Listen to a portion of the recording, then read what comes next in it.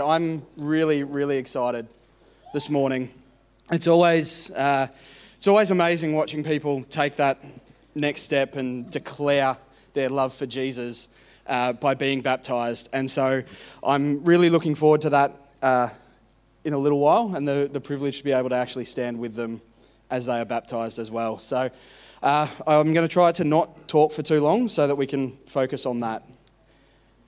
So I love that people are ready and prepared to publicly step out in faith and declare the sovereignty of God in their life.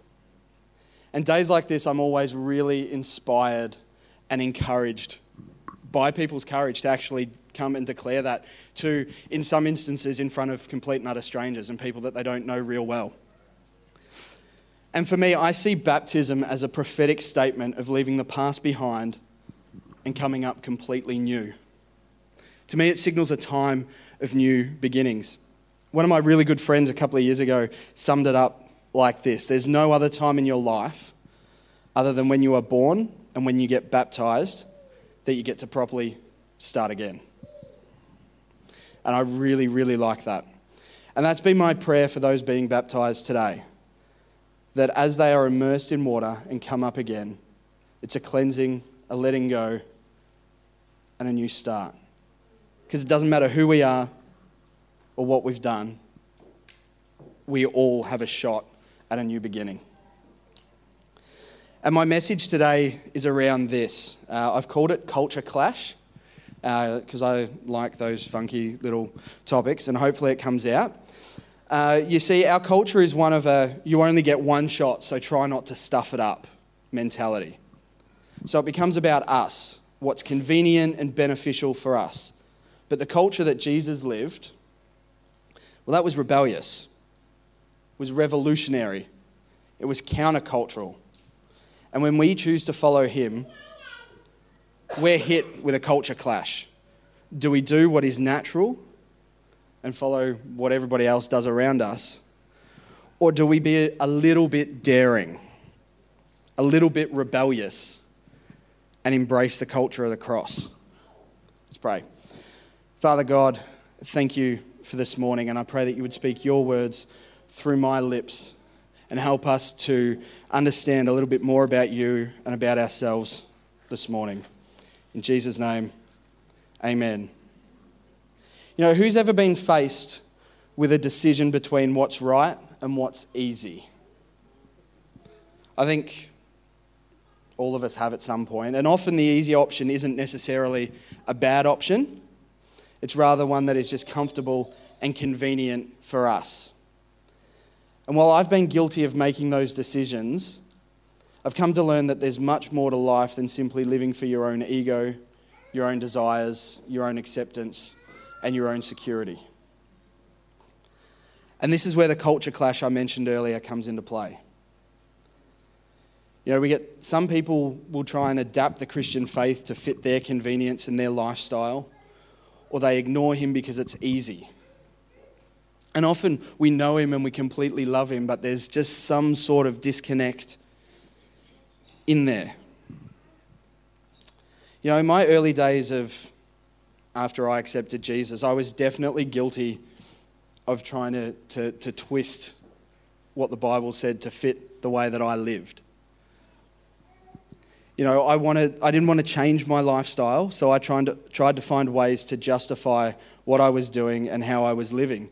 Especially, working at an AFL club, the culture's all let's go out and have a few beers after every game, this, that, and the other. And so 18-year-old boy, I wanted to fit in. So I tried to twist everything.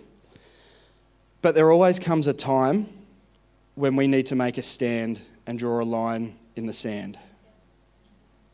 And for me, that started the first time I read Matthew chapter 16, verses 24 to 25.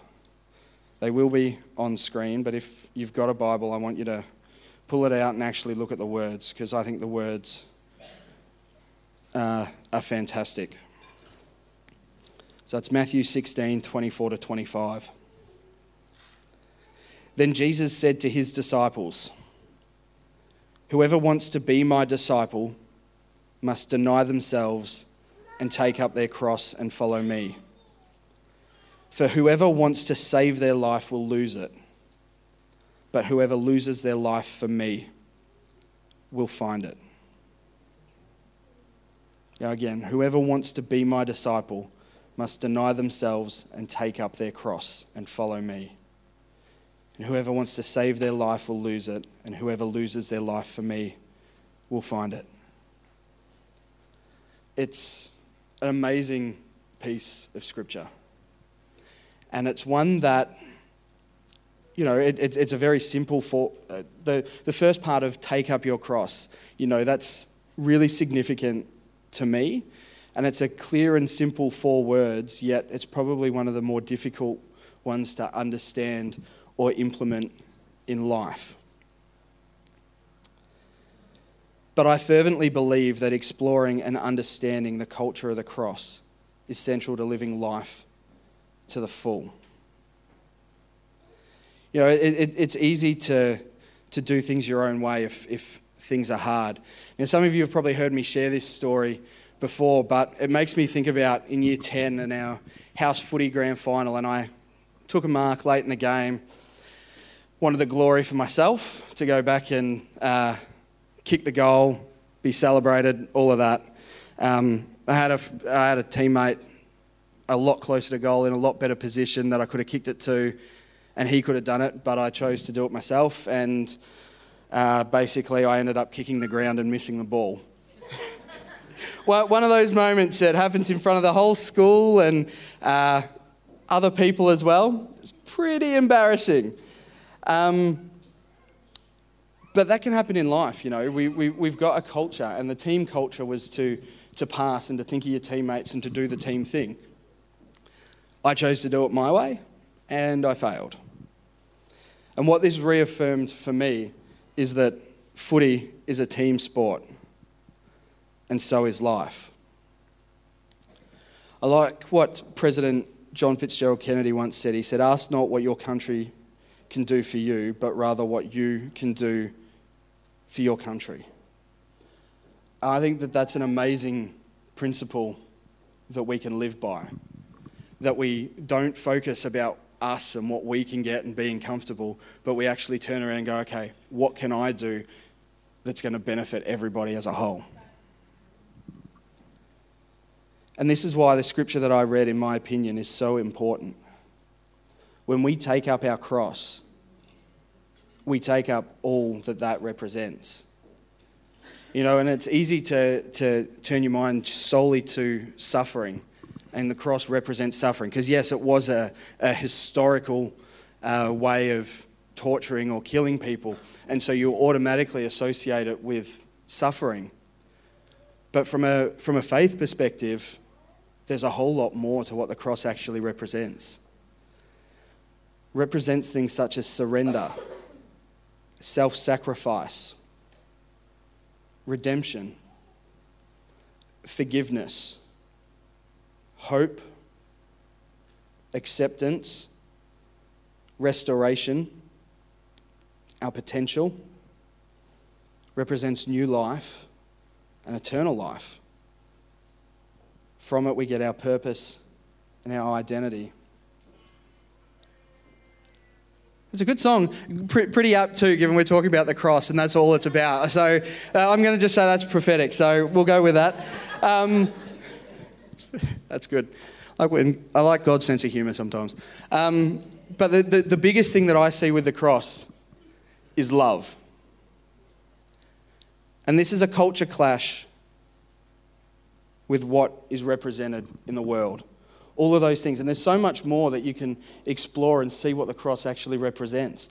But it's completely countercultural to the world. Jesus asks us to deny ourselves.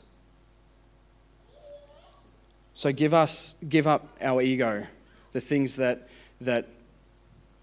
are all about us, and actually focus on Him, focus on other people and follow Him.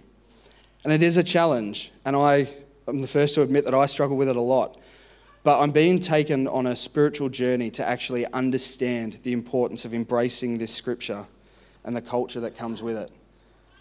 Because I reckon if we actually get the point of this and we actually embrace it, just think about what the world would look like if you got a whole lot of people operating out of love, sacrifice, obedience, putting other people first. And so we get to today. It's a line in the sand moment for those getting baptized. It's saying that I don't want to simply just say I am a Christian, I want to go all in. It's putting aside our comfort and security in order to say to God, I'm yours. Send me, use me, guide me. And he honours that obedience. And I think to the story of Daniel, and he's one of the more inspiring characters I've found in the Bible. And there's a story where the king in the land puts out a decree that says, oh, you can't worship or pray to certain God. You can't pray at a certain time of day. But Daniel knows his God, and he prays to his God and is arrested, thrown in a lion's den, and they basically expect him to be finished. But then the next morning they go and open the door, and Daniel just casually strolls out. And the king is so blown away by what happens that he wipes that decree, and it says that he starts to follow God himself. And so are we living by what we see or by what God spoke? Daniel lived by what God had spoke, what God had revealed to him, and not by his circumstances. And God wants us to do the same. You know, he wants us to partner with him and live in relationship with him as we were created. And for me, baptism inadvertently became an act of stepping out from my earthly security and stepping into my eternal destiny. I say that because I kind of didn't really know what baptism was, and there were some people getting baptized through the uni ministry I was a part of, and I was just like, oh, this is cool. Yeah, I'll do that. And it was like the day before it was actually happening, and I'm just like, yeah, cool, I'll do it. Mostly did it just because everybody else was kind of doing it, so I thought it was the in thing to kind of do. And but it's been since then that I've actually understood what baptism represents and the change that it brings. Through my teenage years, you know, I was a bit of a rat bag. I think most teenage boys at some stage of life are rat bags. I was probably a little bit worse than some. And it stemmed, I had issues at home, so I turned to alcohol and girls and popularity and all of that to fill a void. And I kind of became a Christian also a little bit out of the blue. I read a series of books that are fiction books, but I kind of got a little bit scared of what would happen if I didn't know Jesus. And so I started to investigate it. Now, there's a whole lot of other layered things in there, but I'm trying to keep this the short version. And ultimately, I randomly rocked up at church one day in 2008 and decided, you know what, let's give this thing a try. I've tried pretty much everything else to try and make myself feel better, so may as well give this a try. And what I learned through all of this is that we can't or won't value the anchor until we've been in a storm. And that's been a really profound truth for me. And so baptism, even at that point, I'd been a Christian for about a year and a half, but I was still angry. I still drank too much. Still probably didn't put God high on the list of priorities. But then baptism shifted all of that. You know, there's something spiritual about going under the water and then rising again. There's not much you can do. It changes something inside of you. And for me, it led to the scripture Joshua 24:15, which says, "As for me and my house, we will serve the Lord." And for me, that carries a lot of weight, because for me, there's no one else in my immediate or extended family that knows Jesus. It's the same for my wife Emma, so we're kind of starting our own faith legacy, I guess you could call it. And God does this stuff. He starts to change and work in you. And it's a countercultural thing. And so it comes to a point where we actually have to make a decision. Do I just want to say I'm a Christian and not really focus on God or put any stock in what he says? Or am I going to draw that line and say, you know what? I'm stepping off the ledge. I trust you and I'm going to live for you. You know, ultimately, my baptism showed me that God doesn't care about anyone's past. We're all worthy of his love and acceptance.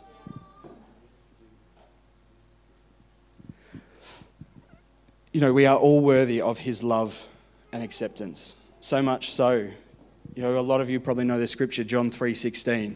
For God so loved the world that he gave his one and only Son, that whoever believes in him will have eternal life. God did that for us. You know, he loves us so much that he gave us free will, and we choose to do whatever we want with that. And often it's opposite to what he wants. But he loves us anyway. And there were different things that we tried to get right with God, but nothing could ever actually satisfy what we needed. So God sent Jesus, who endured a heck of a beating, a lot of abuse, and then hung on a cross for us. But he did it in love.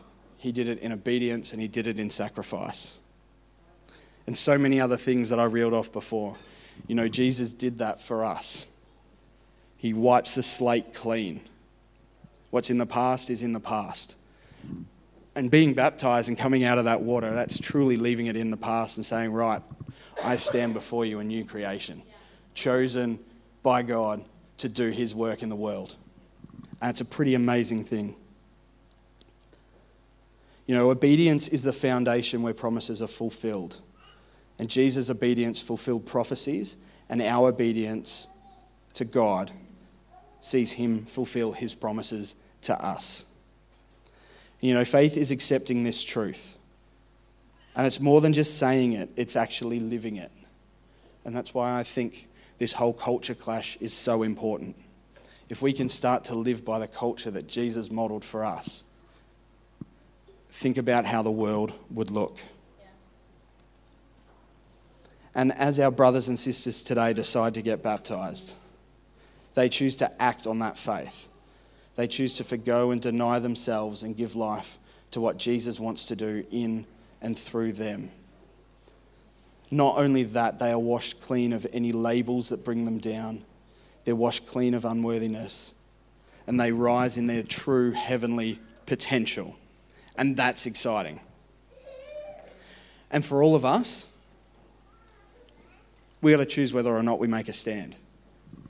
If we want to see the world transformed, then we need to embrace the rebellious, scandalous, transformative culture that Jesus modeled and died for, and then actually get serious in our faith. Let's change the world, not just survive it, hey?